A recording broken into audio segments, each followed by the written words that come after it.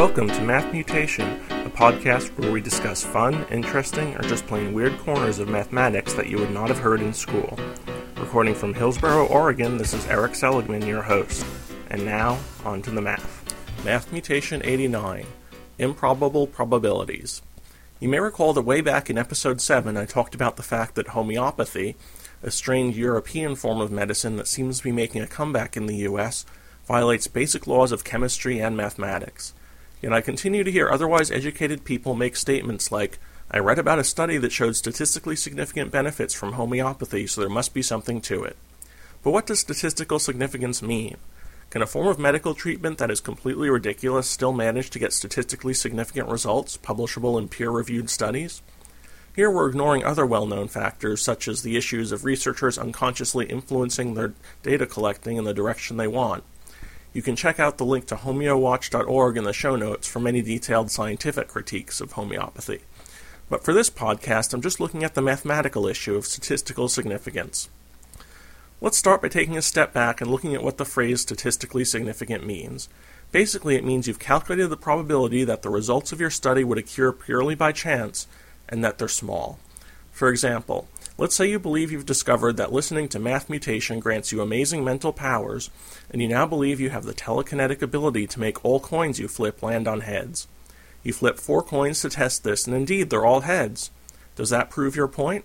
You might say yes, since you only have a 1/2 times 1/2 times 1/2 times 1/2, or 1 in 16 chance of getting 4 heads in a row purely by luck. Perhaps you'll publish a paper on this amazing experiment and use it on your website to sell magical Math Mutation CDs.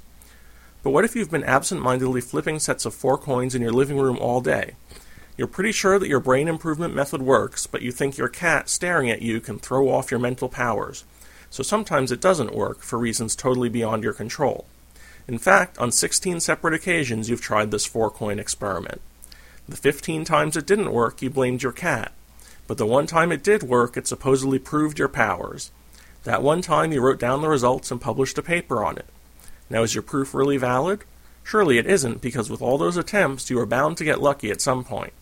But you probably won't go around telling everyone about all the failed attempts, because that was your cat's fault, so they really shouldn't count. Medical experiments can work basically the same way. A bunch of trials are run trying to cure people with some new treatment or a placebo.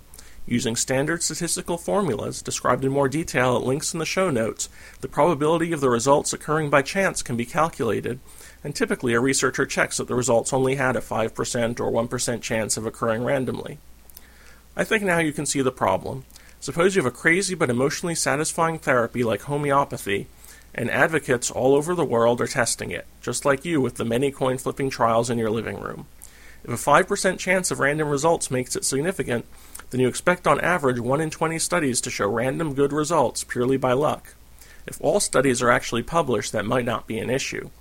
But in general, studies are much more likely to be published if they show positive rather than negative results. Often the negative studies might be blamed on external factors or sloppy methodology, especially if organized by advocates of the treatment being tested. So you might never find out about the 19 negative studies that were done for every study with statistically significant results. How do we guard against this issue in general when doing some kind of statistical test? There are a few important things to look for. One is that the effect size should be large, reducing the chance that you're observing random results. Another is that there should be large sample sizes, again significantly reducing the chance of obtaining your results by pure luck. But the experiments, most importantly, should be repeatable. Other institutions should be able to repeat the same experiments with similar results. And also, you should look for studies done by neutral, reputable institutions that would be likely to report negative as well as positive results.